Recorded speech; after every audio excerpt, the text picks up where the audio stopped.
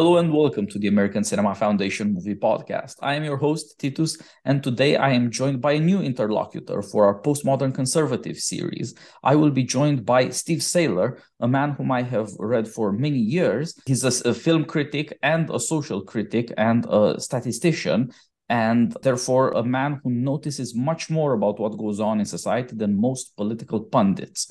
It's one of the sad things about the state of America that the man is not weekly on TV or radio, but he is a columnist for multiple outlets.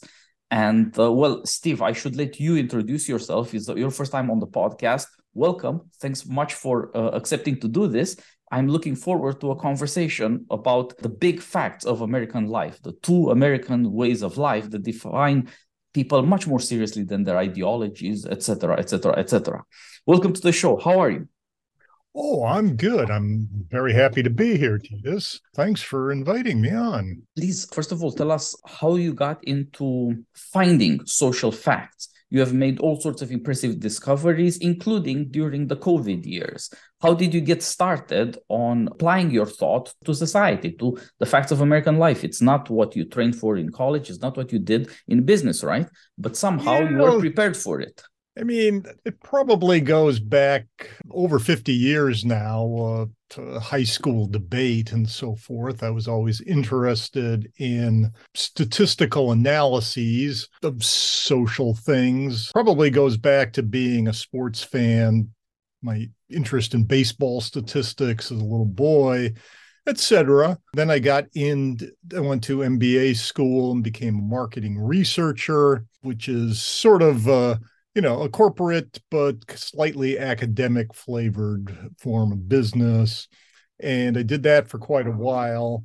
And over time, I got better and better at writing. And so eventually went full time for writing in this century. So yeah, paying attention to patterns, to noticing statistical regularities, it's just always been something of interest to me. And it seemed like when I decided to go to be a writer, the big thing that was being overlooked was somebody who was kind of relating what they could see with their own lying eyes about their daily life and tying it to kind of the big pictures of politics and social issues and so forth. My view is that there's not really some sort of hard and fast dividing chasm between anecdotes from your own life, anecdata from what a few people tell you, and then actual data collected through the social science mechanism.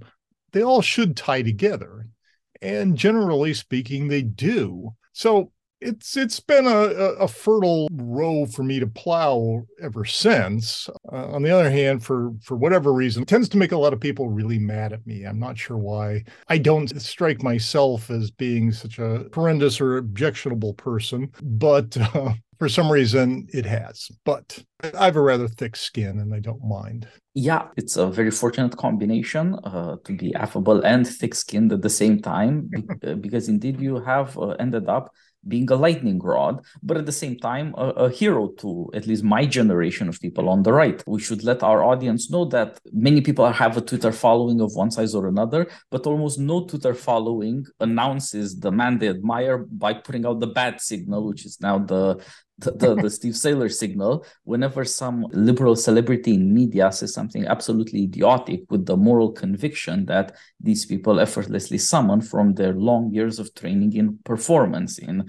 hysterical histrionics especially. And then Steve comes to the rescue by, as you said, putting together things that everybody notices but is not allowed to say in America, and the data that most of us are not really prepared to use. My training is in political science, for example, but I can tell you that both in undergrad and in grad school, I did not relish my statistics courses and research methodology and all of these things. My heart is with political theory, with Aristotle, and yet it's reading you that I feel closest to in terms of Aristotelian political science, because you would say the same thing.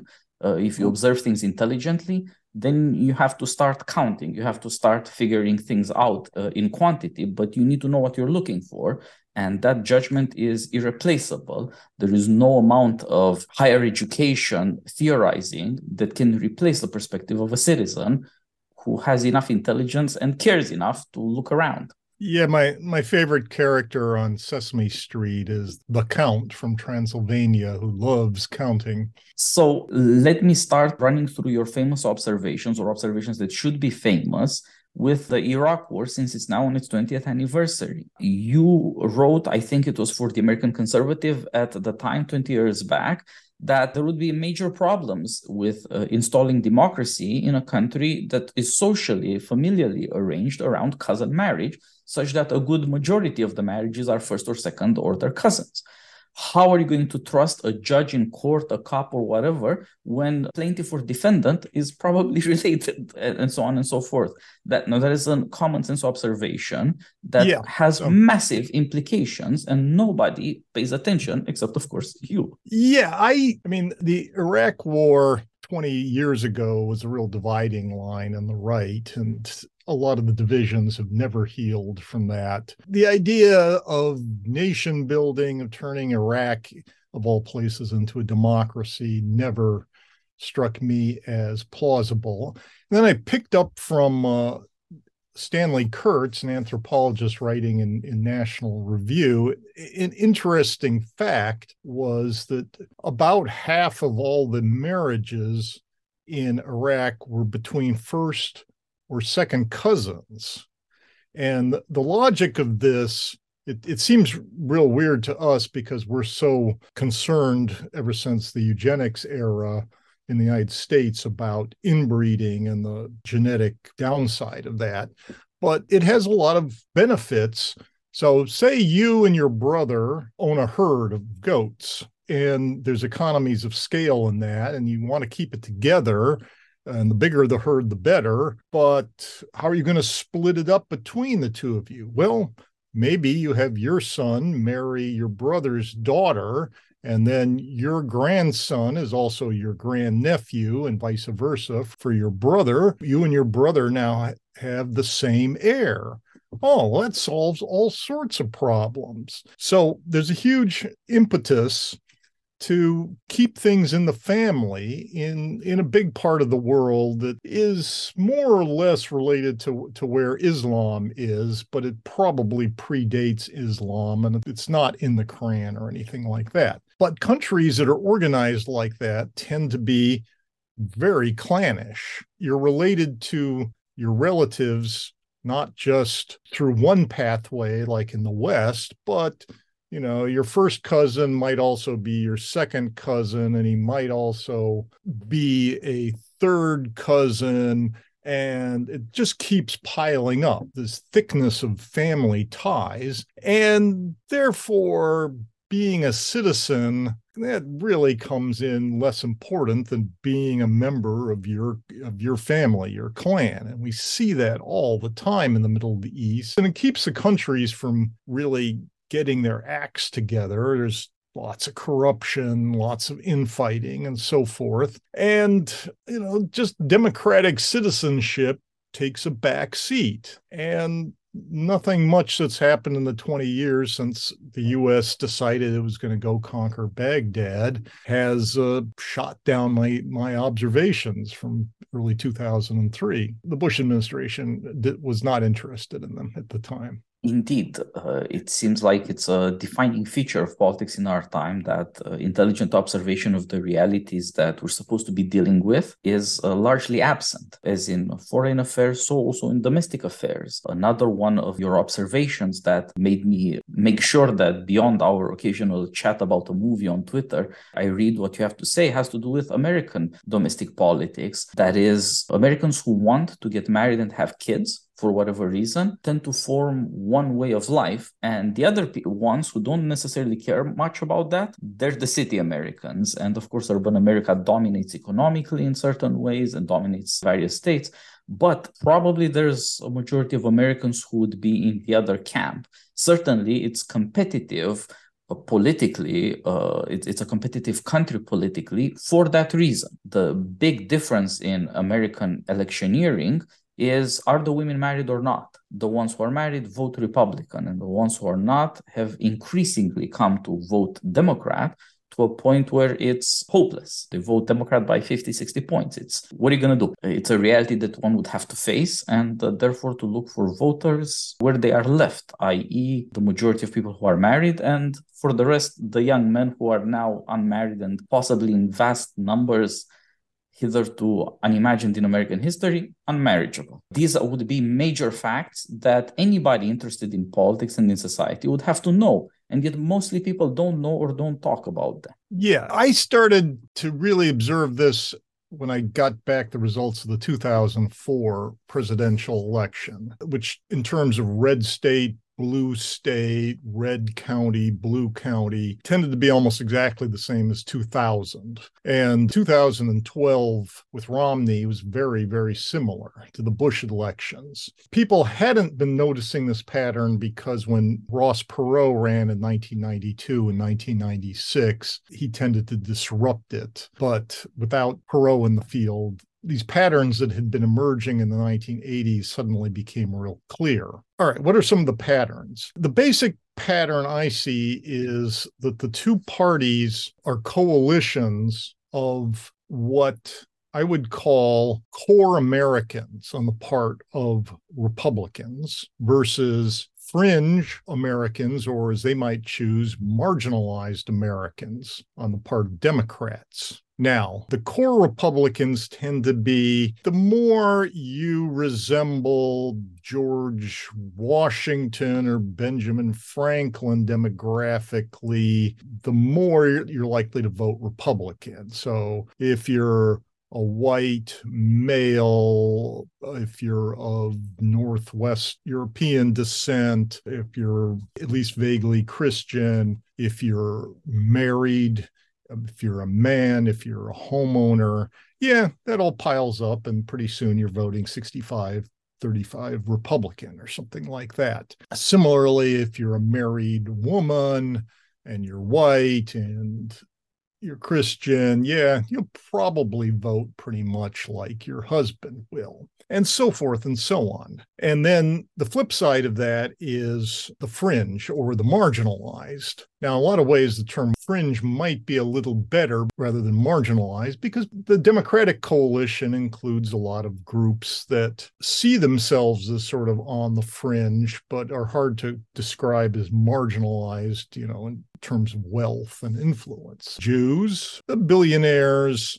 academics, etc., and so forth. But then also other groups, certainly blacks, immigrants, the poor, etc. And then kind of constantly the Democrats are on the search for new groups, gays, and even just let's create groups like the transgender, who've largely been concocted in practically real time over the last decade, so that you can look like George Washington, but if you put on a dress like Martha Washington, now you're a leader of fringe Americans. So, okay, now there's geographic differences. I call them the dirt gap. Basically, red states and blue states, their metropolitan areas tend to differ. A blue state's big city is almost certainly going to be on deep water, either the Atlantic Ocean or the Pacific Ocean or the Great Lakes. And you have to sort of think about the shape of it. Like when I lived in Chicago, Lake Michigan forms pretty much a straight north-south border. So suburban expansion from Chicago can only go in 180 degrees. And that means you have half as much potential suburban land within a specified commuting distance of Chicago. So within a 1 hour's commute, you've got half as much land in the suburbs as you do in, say, Dallas or Atlanta. And that means that suburbs are moderately expensive in Chicago, and more people crowd into the lakefront area and live a very high density lifestyle there. Other areas that are like this, Los Angeles used to be more of an inland city. Downtown's about 20 miles inland, but it's pretty much filled up the entire basin, and there's really nowhere else to expand. San Francisco is a tiny peninsula, also surrounded by ocean, bay, and huge mountains. Manhattan started out Basically, it's narrow island with water on both sides, and it built up rather than out. You can kind of go through this list, and it works most of the time, not every time. Washington, D.C. should be an inland city, but because of the federal government, it's very blue. All right. So what you've got is it's cheaper to get a single family house with a backyard in a decent school district in an inland city, an inland metropolis, all else being equal. And that means that inland America tends to attract people who prioritize family life. And therefore, they're more open to the party that positions itself as what used to be called the party of family values. And meanwhile, the densely populated cities fill up with people who prioritize self-actualization over having room for the 3 kids and a big backyard for the dog, and so forth. So the cities fill up with more diverse people, more on the fringes, and this means that it makes sense for them to form a coalition of the fringes versus kind of the run-of-the-mill core Americans who are found outside of the expensive metro areas. That's the basic dividing line. It makes me not very sympathetic to demands that the United States break up geographically, because it's how do you draw the borders? Is the border going to run 27 miles outside of Chicago or something? I don't know. It's a real complicated map. And then it's also not a permanent thing, because, living downtown kind of makes you move in one direction politically. Living in the exurbs makes you move in the other direction, and it doesn't sound stable at all. It sounds like a process will reproduce itself all over time. So basically, what we need is a culture where it's a lot more open to criticism of the dominant party that has the whip hand, whose strategy drives so much, not just of our politics, but of our culture, that they have the incentives to exalt diversity above all other values, despite all the evident problems that it causes, and to demonize those who point out, your diversity, your drive for diversity is divisive and is causing the country all sorts of problems.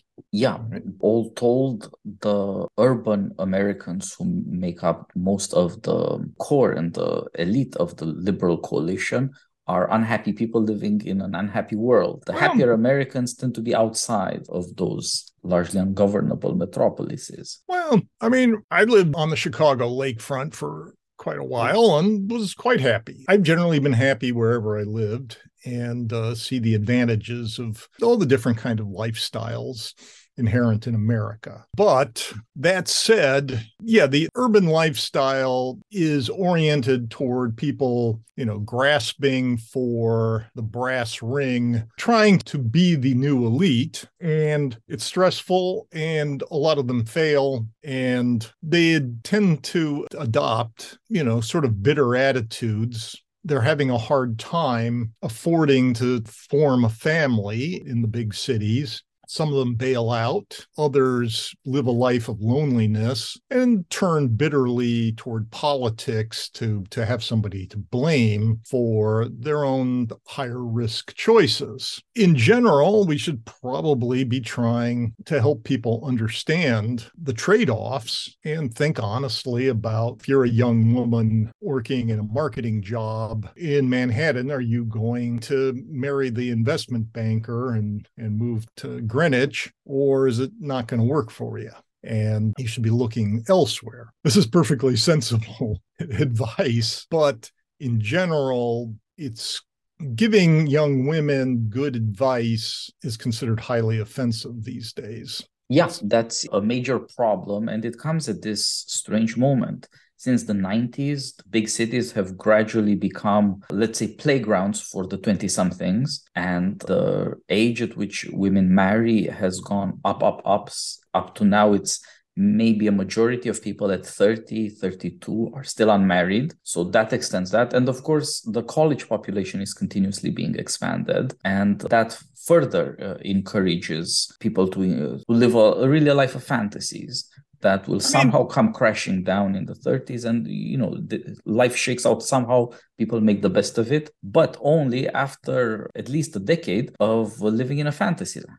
Now that I think about it, what you're saying, a lot of it has to do was sort of made possible by one of the great conservative governance accomplishments of the turn of the century, was that you saw, especially in New York City, where Mayor Giuliani, Mayor Bloomberg, and Police Commissioner Braden, over a very long period of time, drove down the crime rate to a remarkable extent. And I can recall visiting Manhattan in 2011 for the first time in a few years, and driving around on a Thursday night and saying, wow, Lower Manhattan looks like the world's biggest set for a romantic comedy film. I mean, this just, is a wonderland all of a sudden, with beautiful young women everywhere. So just sort of by making urban life easier and safer, sort of encourage this. But those are the trade-offs as well. Since George Floyd's death in May 2020, the establishment has been working hard on making big city life scarier for young women.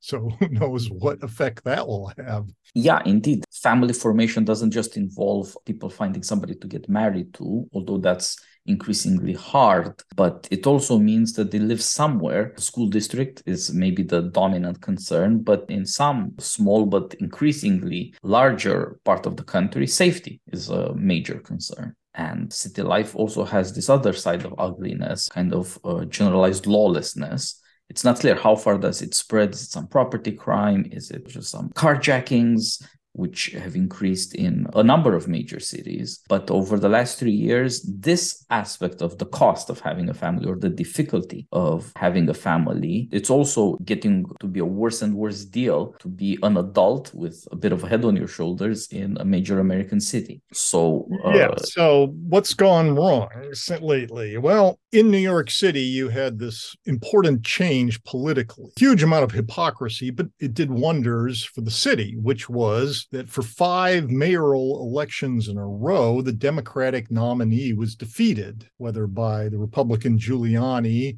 or by Bloomberg, who over his 3 elections went back and forth between, well, am I a Republican this time or an independent, but I'm not the Democratic nominee. And it had some good effects on urban life, not just crime going down, but the public schools in New York tended to be run in a fashion that was like, oh, you're a married white couple and you want to send your kids to a public school instead of paying $57,000 to send your 2 kids to kindergarten and private kindergarten. Oh, yeah, actually, we've got some schools that you might find reasonable. So starting with the rise of Black Lives Matter in 2014, there's been a lot of pushback against cities actually looking out for married white families. It didn't happen in 2014 in New York City. It came very close to when there was a police killing, and then the mayor de Blasio wanted to, use this to really purge the NYPD, but he'd had to nominate Giuliani's police commissioner, Bill Braden, to keep things together politically, and Braden refused to go along with it, and de Blasio backed down.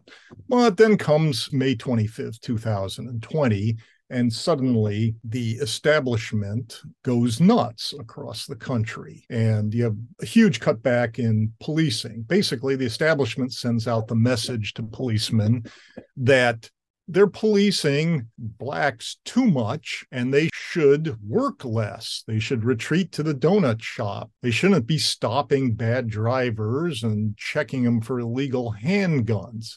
And, if you tell the cops that they're the bad guys and they can become less bad by doing less work, they do less work. So what happened across the country? Well, besides the mostly peaceful protests, the hundreds of them, you saw very quickly a huge surge, a new plateau in homicides, especially in homicide deaths among Blacks, And then following in 2021 among Hispanics, as they started to get the message that the cops were pulling back, you saw a huge increase immediately among Blacks in June 2020 of traffic fatality deaths, that they recognized that the police weren't pulling over bad drivers very much. And so why not speed?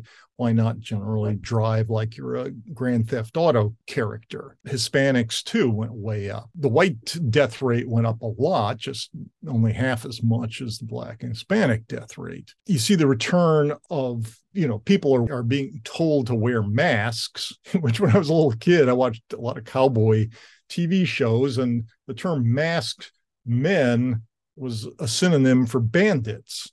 Oh, well, then you get this huge increase of carjackings carried out by masked men, or typically masked teens, wearing masks purportedly for COVID, but actually to defeat the huge improvements in facial recognition software that have occurred over the last 10 years and should have made armed robbery really a thing of the past. You have government agencies, public schools and so forth, suddenly going, hey, wait a minute, that tracking system where we have honors classes, that's mostly Asian and white kids. That's racist. We got to get rid of that. And what we've seen a surge in home prices in suburbs, exurbs, small towns, people saying, I can work from home from way the heck out of the city. Do we need to live in the city anymore? And we're seeing a sudden bad period for American cities after they'd gone through a long revival after the collapse of American cities during the growth of the suburbs and the civil rights era and the huge growth in crime in the 60s and 70s, which were devastating to American cities. The first time liberals got control of all of these levers of government and pretty much destroyed urban life in America. Well, we're doing the same thing again. So the Democrats, their coalition of the fringes, the coalition of diversity, as the country becomes more diverse through immigration and other mechanisms, it sounds like a total winning strategy. But the Democrats' policies that they derive from their theories of diversity are so destructive, especially to their own voters who aren't insulated from them out in the country, that, are they going to succeed? It's hard to say. A big part of it is that the Democrats can't or haven't shown the ability to organize a big coalition in which everybody gets to play a role the way like FDR could manage a coalition in the New Deal that was all over the place. You had your Southern senators who wanted Jim Crow. You had your Popular Front, who's basically taking their orders from Moscow. You had your unions. I mean, FDR could kind of keep them all balanced off each other. The problem with the current Democratic coalition of the fringes is it's so ideological in terms of status. And when I say ideological, we're not talking about old-time ideologies like Marxism or whatever. We're talking about basically status. Who's most morally deserving, who deserves prestige the most, who deserves to be centered in our culture. And so you've got this constant clawing to be at the top of the totem pole, the pyramid of diversity Pokemon points. And, occasionally women claw their way near the top with the Me Too era and so forth. But pretty much in the 2020s, the Democratic ziggurat of prestige and importance has been dominated by Blacks, especially Black women in the cultural sphere, Black men in terms of the policy sphere of, they commit a lot of crimes, and we have to punish them a lot less because it's racist to expect them to obey the law. And then coming out of nowhere over the last 10 years, the transgenders, and that pushes everybody else down. Half the lesbians realize that they've been discarded in favor of the transgenders, of men with dresses being allowed to invade lesbian spaces and hit on the lesbians constantly. And the other half the lesbians are so deluded by ideology that they think that's horrible for the J.K. Rowling type lesbians and their allies like Rowling to notice these things. The Hispanics figured out in 2020 that even though they're real crucial to the Democrats' coalition of the fringes in the future by their huge numbers and their constant growth, that prestige-wise, they're way down compared to blacks. And they can be expected that, Hispanic cops and border patrolmen and so forth are going to be thrown to the wolves repeatedly over the years in the Black Lives Matter era. So it's hard to manage the Democrats' coalition of the fringes. Joe Biden may well be doing about as good a job as anybody can, mostly by okay, here's some more money. We're going to spend money. Oh, the blue collar guys, yeah, we're going to spend a whole bunch on building stuff. Now, can it survive a period of austerity? Yeah, we'll see. But it's not as easy for Democrats as it probably seemed. I mean, about a dozen years ago, I recommended to Republicans that they start to relabel Democrats not as the party of the multicultural, cool party of the future, the emerging Democratic majority, the party of diversity, but as the party of blacks, that blacks deserve, due to their history in the United States, the leading role in the Democratic Party. Well, Republicans paid no attention to it, but Democrats have come to be convinced of that truth. And it's had some negative effects on Democrats. Now, it's hard to say, but in some states, for example, in Missouri, where Obama almost beat Romney or possibly McCain, I've forgotten. It was a very close election. Missouri has been home to all sorts of bad behavior by blacks ever since.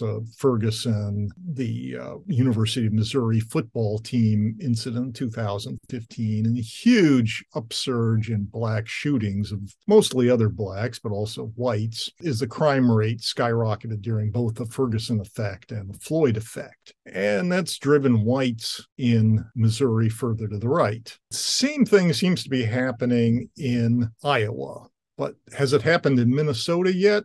Minnesota in 2020, an amazing performance of black bad behavior to burn down a big chunk of the shopping district of Minneapolis, a huge surge in black shootings, black bad driving, etc. Did it have any impact on the 2020 election in Minnesota?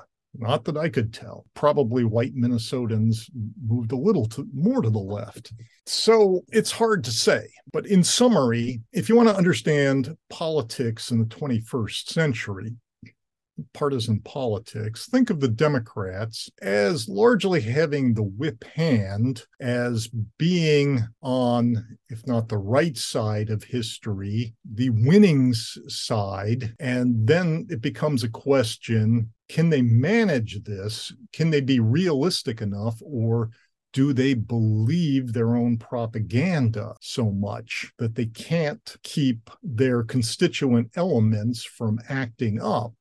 That they can't keep the transgenders, say, from just making everybody hate them. The way the Democrats have managed to alienate parents with daughters who are athletes. That's a constituency, typically suburban, typically moderate, but maybe open to feminist ideas. That's a key swing element for the Democrats. You're probably going to have a harder time getting suburban parents with two sons who are football players to vote Democratic, but two daughters who are high school athletes, that's not bad. They like the idea of Title IX, of scholarships for Democrats, etc. But then you have people like, guys like Leah Thomas deciding he's a loser among male swimmers, but he's the champ if he declares himself a female swimmer. And are the Democrats going to say anything against that? Like, yeah, let's not do that. No,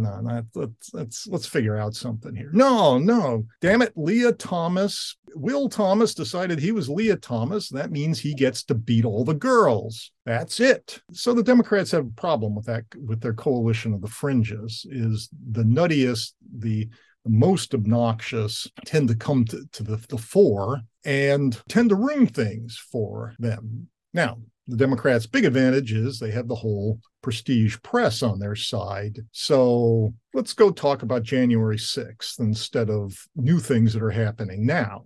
And, you can get these bubbles of where the world is constantly read back to you by the news media in a way that you want to hear. I mean, for example, I'm an extremely close reader of the New York Times. And what I figured out is that if I start reading an article in the New York Times, I need to read it all the way to the end, because the second half of the article is where the really interesting facts get buried, the ones that don't fit the narrative that's being promoted in the headline and the opening paragraphs. The New York Times is, in recent years, since about 2012, 14, a financially successful organization. What they figured out was that they can develop a huge base of subscribers. They just can't undermine the worldview of their subscribers. The people who are paying $17 a month to read the New York Times want to skim over it and go, yes, I was right about everything. And look at those horrible Republicans. All right. They don't want to read articles that worry them about what they believe. On the other hand, New York Times reporters aren't completely converged.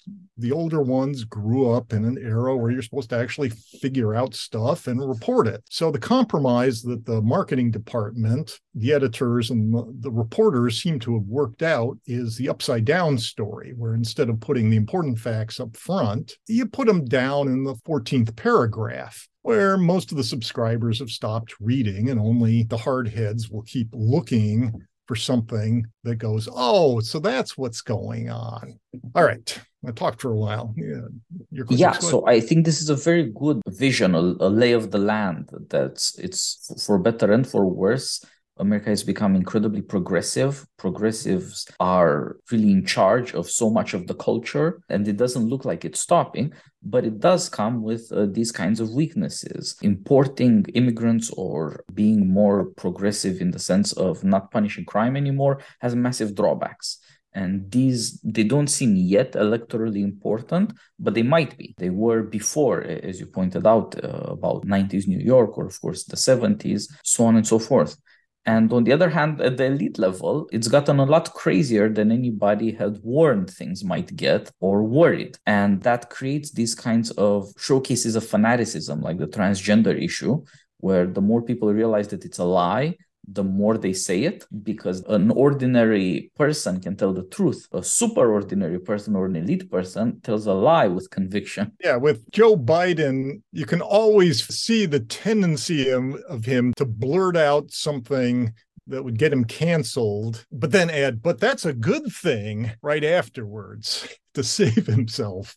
He's done it a million times. You got to say that's pretty impressive, Joe, because he's in the range of what I call elderly Tourette syndrome, where you just sort of want to blurt out the truth, but he keeps catching himself. So he's managed to not cause a crisis over whatever his true beliefs about the transgender mania are, to stick with the program here that this is the greatest thing that ever happened to children. Yeah, in a way, it's remarkable that a fellow so old and on his way to dementia is, at least in public, still on message, as they like to say.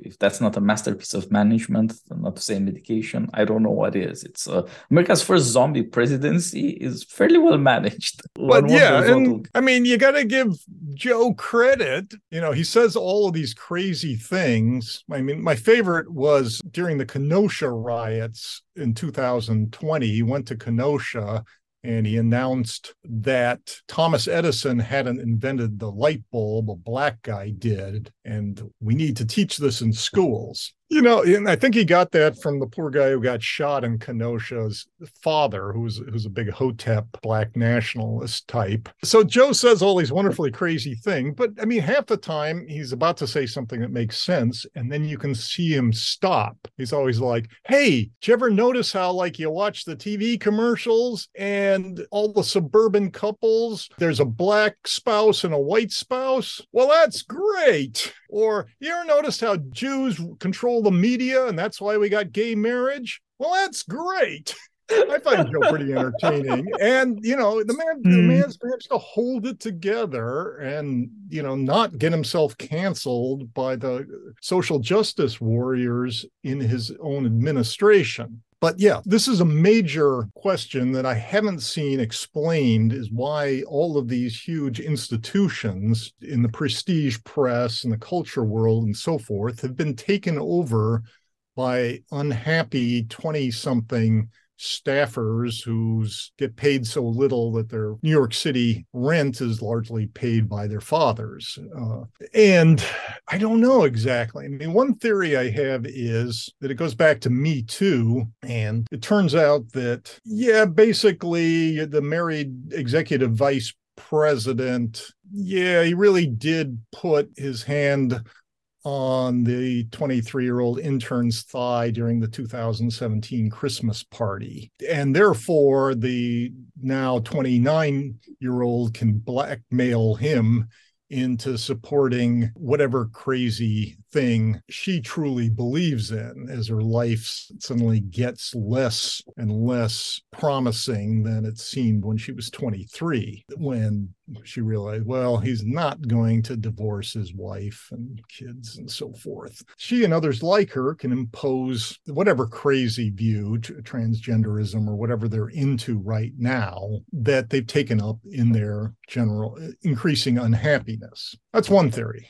I've asked people who work in big institutions, and they haven't been that enthusiastic about that idea. Another argument is simply that the Overton window has narrowed down so much that at this point, after you've thrown from the Overton window of discussion, Charles Murray or Amy Wax or Steve Sailer, now the old-time centrist moderates are now the extreme right, and they're being shoved out. And basically all that's left is Ibram X. Kendi's views on race, Colonel Jennifer Pritzker's views on transgenderism, et cetera, since we don't have a realistic right within the Overton window of what's respectable discourse to go, the reason that black men tend to get shot by the police is because black men tend to carry much higher rate than anybody else. They tend to carry illegal handguns and shoot other people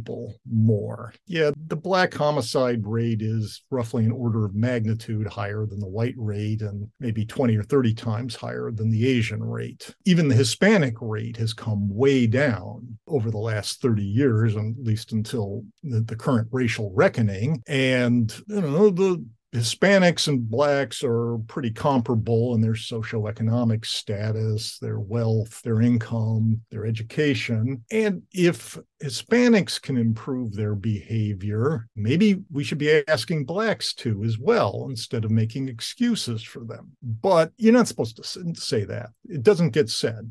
So the only explanation that's allowed within the Overton window in the 2020s is basically demonization of whites, systemic racism, white privilege, white supremacy, the horrors of whiteness, the need to abolish whiteness, the rhetoric, the worldview, the mental building blocks of polite discourse, has gotten pretty crazed, pretty vicious in this decade, in large part because everybody sort of knows, the truth is pretty much what, Charles Murray says it is. So we're not going to allow anybody to say that because why? And that's a big question. It's a huge question why, as the data piles up, year after year. The conventional wisdom becomes more science denialist, more anti-social scientist, more crazed. One view is simply, yeah, it would be embarrassing after 29 years of denouncing the bell curve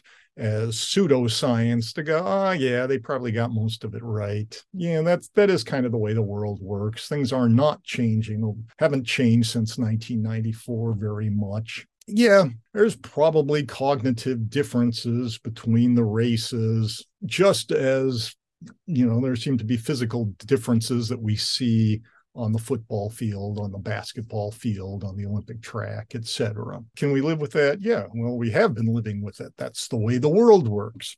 All right, so part of it is just stubborn refusal to admit, oh yeah, we were the bad guys on this big debate, and the Murrays and the Sailors have been the good guys who have been out there telling the truth for a long time. All right. Another possibility, the one that really scares me, is that your typical liberal progressive white thinks that if the science really is true, that, yeah, race does more or less exist. There's racial differences in behavior.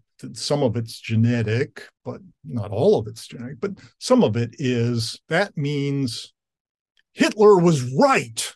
And the only thing we can do is exterminate these Untermenschen. I'm like, oh my God, that's crazy. That's just the vilest, craziest thing. But I think deep down, a lot of them really think that. And therefore, they believe we have to live in a fantasy world because otherwise there's nothing else we could do except genocide. And it's nuts. And I don't know where it comes from. I mean, I think a lot of it comes from constantly expanding the definition of Nazism to include eugenics. I mean, basically, most of your progressive Teddy Roosevelt, Winston Churchill, Woodrow Wilson type liberals in 1910 were temporarily into a scientific fad promoted by Darwin's cousin, Francis Galton, of like, if we worked on this for a long time, we could figure out enough science that we could actually improve the genetics of the human race. And the great thing about Galton was he pointed out repeatedly, but to do that, we were going to have to invent modern statistics, and we're going to have to come to understand genetics and how it's tied to evolution.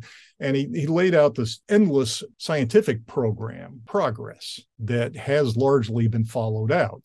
So that in the 21st century, much of the human sciences, the statistics, the genetics, and so forth, go back to the fields that Galton said we really need to get better at if we're ever going to do anything about this. All right. Now, on the other hand, a bunch of places pushed the envelope from science to policy too much and came up with involuntary sterilization of retarded criminals and things like that. Interestingly, one country that didn't do it was Britain. Churchill's policy recommendation, he was Home Secretary, we should have involuntary sterilization, was defeated in Parliament by Galton's kinsman, one of the Wedgwoods, who said, look, in my family, we've been arguing about this for a long time, and here's all the things that are wrong with it and why we shouldn't do this kind of thing. So the view I take away from that is the more you think through these things scientifically, the more likely you're going to come to a humane, prudent decision like the British did before World War I.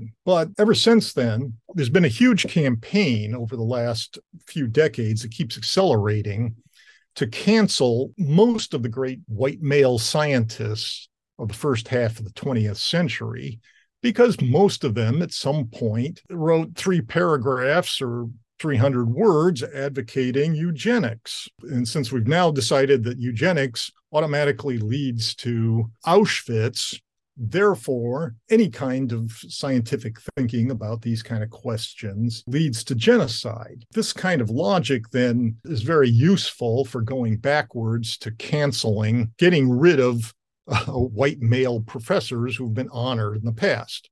All right. So, for example, the local junior high school in my neighborhood used to be named Millikan High School because Millikan was the president of nearby Caltech in Pasadena and a Nobel Prize winner in physics. But in his spare time, he was also a promoter of eugenics. And so, therefore, that's been canceled and the school has been renamed Louis Armstrong Junior High School. Now, that's not the worst name. Everybody loves Louis Armstrong. There's a lot worse people they could have named it after, but Louis Armstrong didn't actually have anything to do with this neighborhood, whereas Professor Millikan was, a giant in Southern California for the first half of the 20th century. That's happening constantly around the world as part of this plan to basically rewrite the history books so that the dominance among the great contributors to human welfare of white males is discarded. If you read the honest history books, you ask yourself, boy, this is basically Europeans pretty much came up with all the good ideas of the last 600 or so years. And you can see why that would make non-Europeans resentful. I quote the line from Eliot, after such knowledge, what forgiveness? That activist intellectuals from around the world, or the more extreme feminists or whatever, are going to say, yeah, about 97% of the great contributors to human welfare of the last 600 years have been white men, and I just can't forgive that. It just drives me crazy. So we have to tear down their statues, take away their honors, and so forth. Yeah, I think this gets at a very serious issue, the issue of honor, really, that at some level people have to ask whether there's such a thing as human greatness, whether there is excellence, whether there is outstanding achievement of the kind that Americans still applaud in athletics, but do not any longer applaud in intellectual pursuits. In certain ways, academia has become like the media, democratized in a strange way. I say it's very strange because money matters a lot more. As you were saying earlier, journalists are much more often the kids of the rich than they are working class people who worked the beat and came up with a reputation and became very important in at least their local town at the newspaper. But for all the disappearance of the working class from colleges and from the media, the weirdly upper middle class domination there is of a distinctly democratic character, in the sense that it's incredibly loud, not particularly educated, and absolutely hateful of the idea of human greatness. And indeed, now they're at the level of wiping out the history, not just hating whoever's around that makes an outstanding or a rare point. Yeah, I've been kind of tracking how long it'll take until we see the cancellation of the big three of English-speaking culture, of Darwin, Newton, and Shakespeare. It's getting closer. That's too extreme at this point that, canceling Shakespeare would set off a reaction of like, holy cow, what's going on here? But it's getting closer all the time. So far, for example, with Darwin, there's been this effort for the last 30 years. It's been pretty successful to make Darwin a secular saint, to hold back the fundamentalists and so forth, and to turn his cousin Galton, whom he got along with really well and was very impressed by, into a secular demon. But eventually they're going to get to Darwin and Newton too, somehow. It's just, after such knowledge, what forgiveness? They got to go. Now, it probably won't happen right away, but there's a constant urge to tear down the statues, the reputations of the great white whales of the past. You can see like the racial reckoning, the media like to call it, back in 2020, has kind of slowed down on the policy level.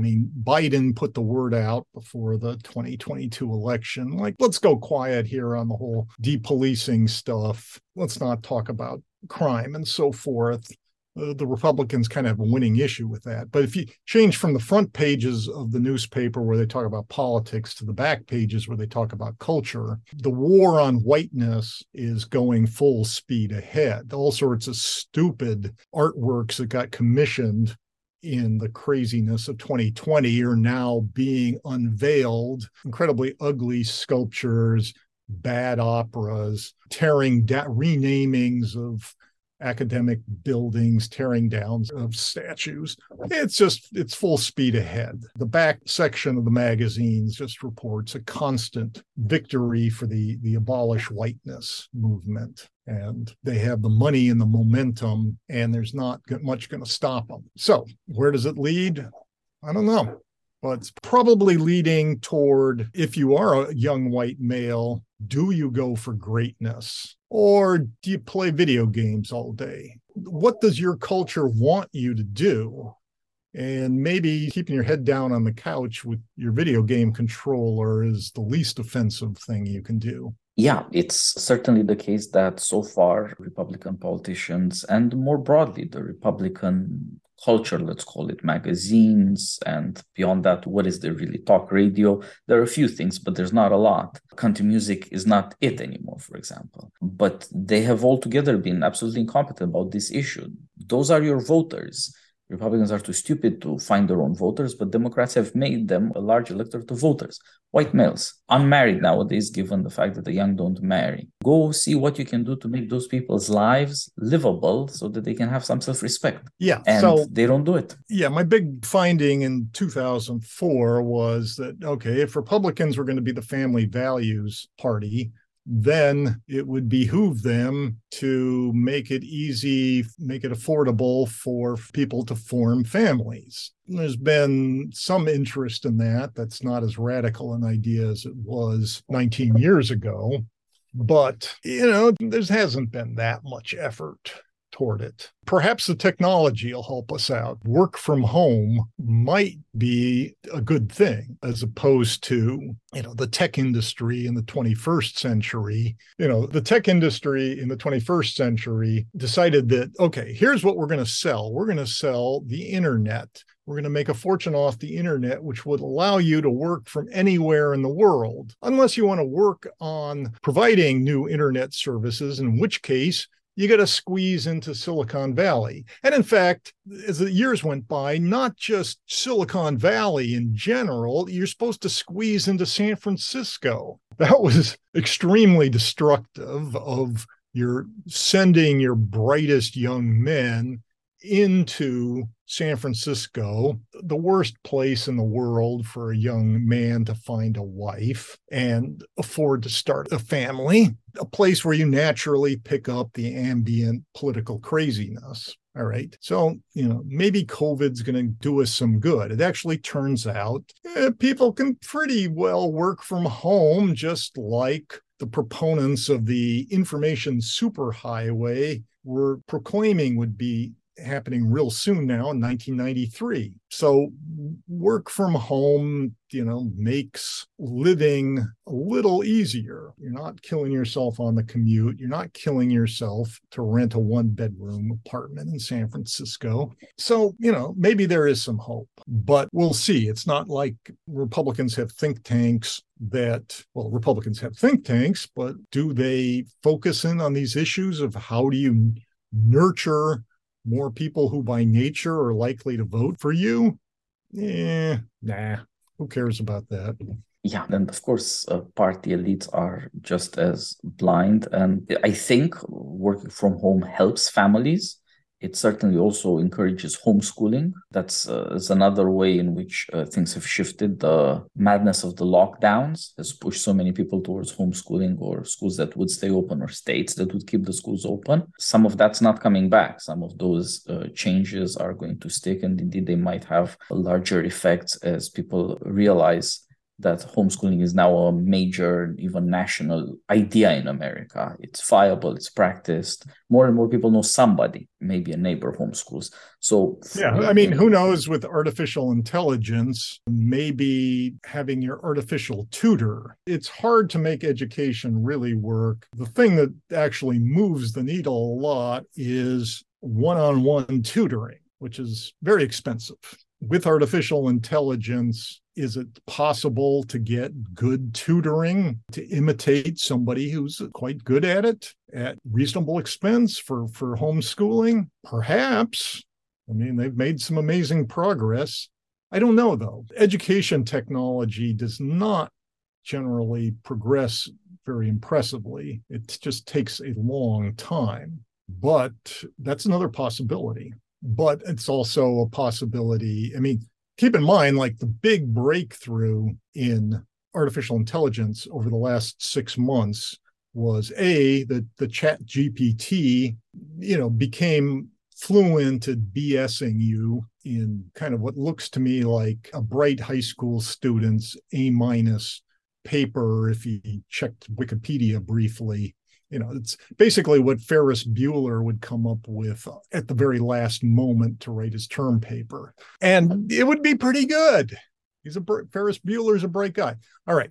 The other thing ChatGPT came up with was they put safety rails around it. So the problem with artificial intelligence over the last 10 years was that whenever they told it to go, okay, go find some patterns for us, go notice something new, it kept coming back with, Steve Sailer type discoveries. I mean, for example, they did an artificial intelligence system for radiologists that looked at X-rays and other scans. And one of the things that this learning model discovered was, if you just look at these scans, you can figure out what race the person is. And the radiologist had never noticed that before. And the large learning model, it couldn't tell you because it was a black box, but it was like, oh yeah, this is an Asian. And it was highly accurate. All right, you keep noticing stuff like, oh yeah, race is real, race biologically exists. It exists at all levels throughout the human body. All right, ChatGPT got around that. And it's like, no, we're not gonna notice anything new. We're just going to spout back what people have already said, but in a coherent fashion. And we're going to put all sorts of safety rails around it so you can't get it to say something politically incorrect.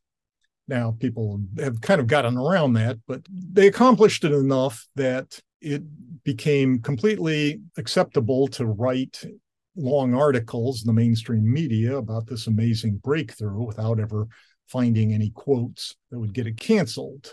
So that OpenAI did a great job on that, making their not-for-profit, a huge profit. But we'll see where all this goes. I mean, there are still smart people working hard on stuff out there. So, we're not doomed. But the more facts you can understand, the more you can understand a picture of how the world works that's not distorted by your ideology, by your racist hate. That's so much of the current thinking about systemic racism is just driven by hate of white people and a desire to dispossess white people of their equity, their home equity. A whole lot of white people these days have inherited a house in a nice neighborhood from their parents. And that's a lot of what the current demands for equity are about. They're not kidding. It's home equity. It turns out that, Black people's houses don't appreciate as fast in Black neighborhoods because Blacks don't tend to be as good neighbors as whites and Asians and others. And, in San Francisco, put together a commission of 15 Blacks who decided that they wanted $5 million each and $97,000 per year for the next 250 years. All right, so that comes out as just the $5 million each comes out as, I think, something like $240,000 in home equity from every family with the misfortune of living in San Francisco. Now, that's not going to happen, but that's the Overton window. What's not in the Overton window of polite discussion is like me saying, African Americans are the poorest Americans, but they are the richest Africans. And until the Overton window can include both, give us $5 million for the horrors of living in San Francisco, or, you are the poorest Americans, but you are the richest Africans. the discussion is constantly going to move toward, yeah, we should pay Black people in San Francisco $100,000 a year for the next quarter of a millennium, because I haven't heard any other proposals on the table, have I? Yeah, it does seem like as ways of life separate, it'll be up to conservatives, Republicans, whoever else is involved in this to try to figure out how to think about politics, ignoring anything that comes from people who shout about white supremacy. I mean, it's possible to push back against the woke just because they're so extremist, so self-evidently self-interested by money, by getting money without working for it. I mean, how much have I read op-eds over the last 3 years about how Black women need to nap more due to the burden of slavery, that they've inherited this exhaustion from their great-great-grandmother picking cotton, that they need to reward themselves with napping. This is a common theme that runs through articles in the New York Times and the Washington Post in this decade. There's activists out promoting napping as the inherited right of Black women. All right. Now, there's a disconnect between the front of the newspaper and the back of the newspaper. The front is largely going to tell you what the Biden administration wants you to hear about what are the real issues of the time. And lately, especially, Biden is pushing a bunch of pretty reasonable kitchen table economic stuff. Like, when your kids go to a rock concert, Ticketmaster shouldn't be able to rip them off for all these huge fees. That's a pretty reasonable thing to say.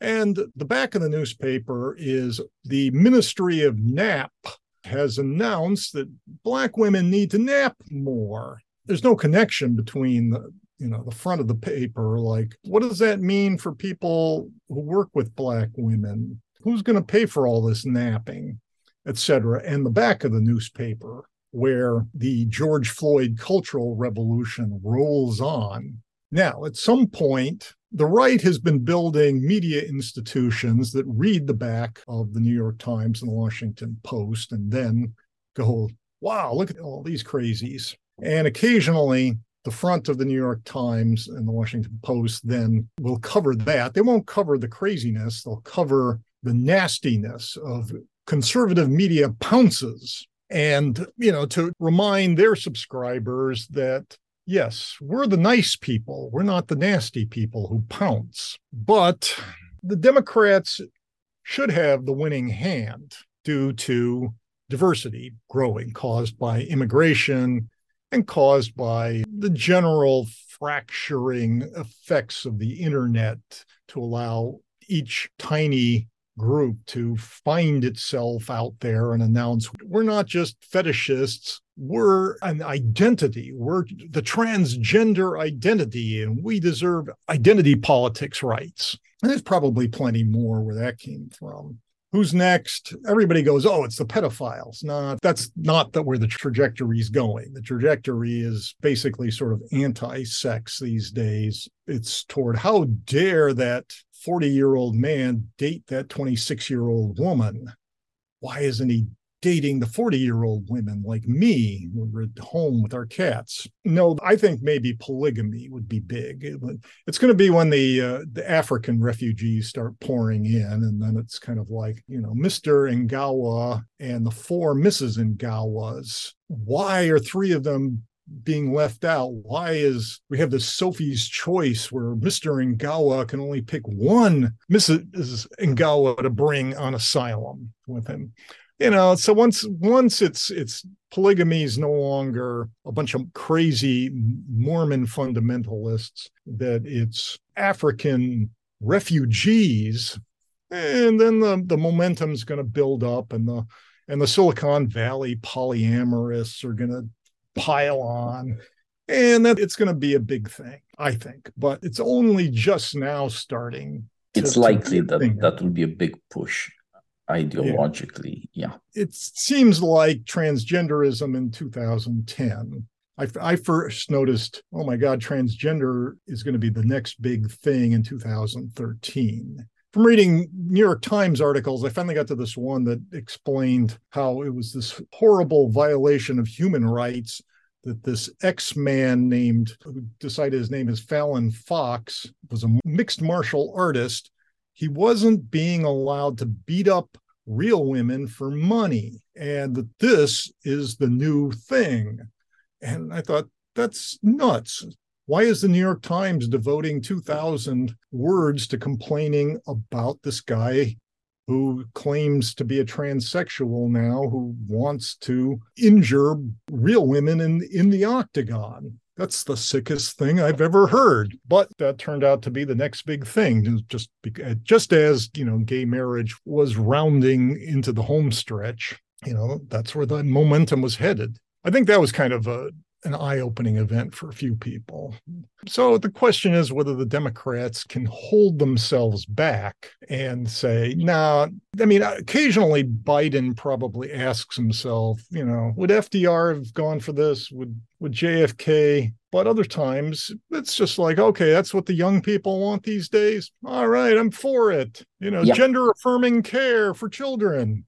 Great. Yeah. Past victories and the fervor of the young activists carry a lot of weight. So what's happening is it's not like the young activists are making themselves happier by their successes. It just makes them go, oh my God, the oppression, the evil goes so much deeper. We have to go to this new, even crazier sounding policy to demand.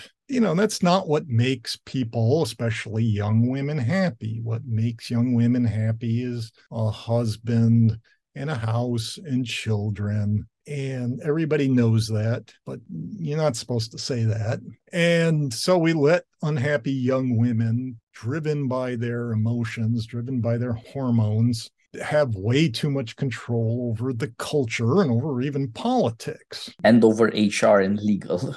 Yeah, and over civil rights law, etc., over the courts. We take them way too seriously. And instead, we should be working on policies that would make them less unhappy. And I think that's the major issue. There's not in America now a party for people who would like to live an ordinarily happy life. There are not policy recommendations. There are politicians willing to say these things out loud. And that seems to be the big issue of this decade, balanced by, of course, all the unhappiness that must come with a bad economy and inflation and all of the attendant catastrophes, whatever they might turn out to be. But perhaps seeing how this unhappiness is organized and promoted for political purposes, and simply for turning unhappiness, especially of young women, into politics because they can't have real lives. Hopefully this is enlightening to our audience, and hopefully this will be a bigger part of conservative conversation. Steve, we've had a wonderfully elaborate conversation.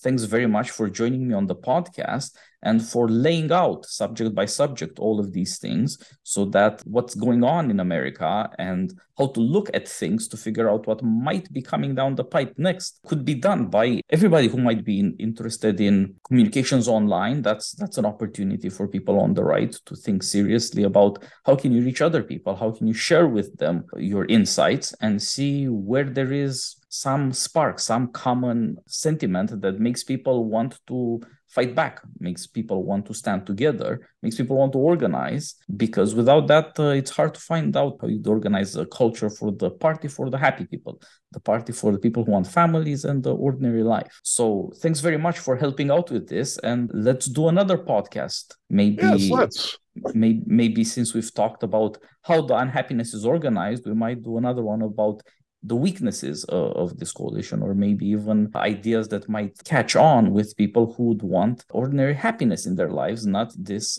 incredibly crazy stuff. Well, thank you. Thank you very much for your time, and let's talk again soon. All the best. All right.